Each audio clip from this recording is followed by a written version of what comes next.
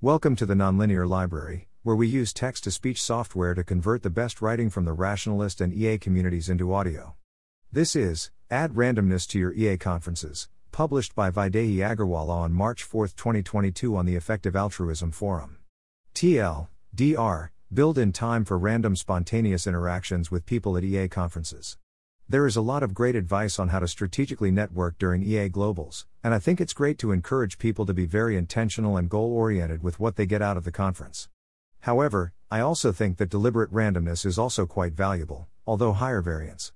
The chances that I'll randomly meet cool and interesting people at an EA Global is really high. What's more, my deliberate attempts to connect with people will heavily bias me towards people I already know, who generally share my interests or worldview, who fill out their conference profiles or are otherwise legible, who already know of me. Shop talk.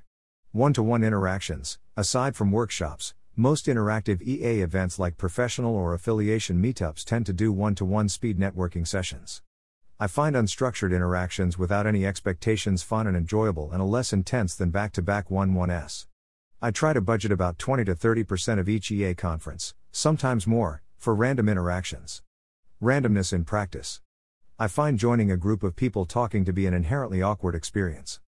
Luckily, there are lots of ways EA conferences provide assisted serendipity. Physical events. Attending general speed networking events. Not scheduling 1-1s for a 1 to 2 hours during lunch or dinners. You could join a table at random that has empty spots.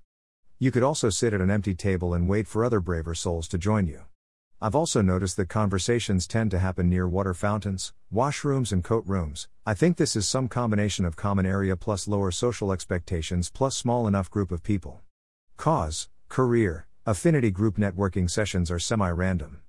Some people find it easy to join conversations that start up in hallways etc. Don't schedule things immediately after talks and speak with the other attendees. Virtual events. In general, it's harder to have random interactions at virtual events. However, it could still be worth trying. Other than attending networking events, one strategy could be to randomly choose people on the networking app, say hi and let them know that you're trying to meet counterfactually new people. I expect this approach will be much higher variance, more time intensive than the physical counterpart but could be interesting. Examples. These are mostly personal examples because I didn't spend too long asking others. If anyone else has some examples, please comment or DM me and I'll add them here.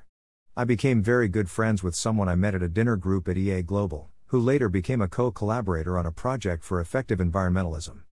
David ended up co-writing a paper with Anders Sandberg based on a discussion after a Q&A session at a conference at the Global Priorities Institute. I had a very interesting conversation with an operations person at AMF about their job at my first EAG. I have felt more comfortable reaching out to people I've met at least once, so this has expanded the number of people I can ask for help or introduce to others. I felt like I belonged to the EA community because the people I met had similar perspectives to me. See here. Thanks for listening. To help us out with the Nonlinear Library or to learn more, please visit nonlinear.org.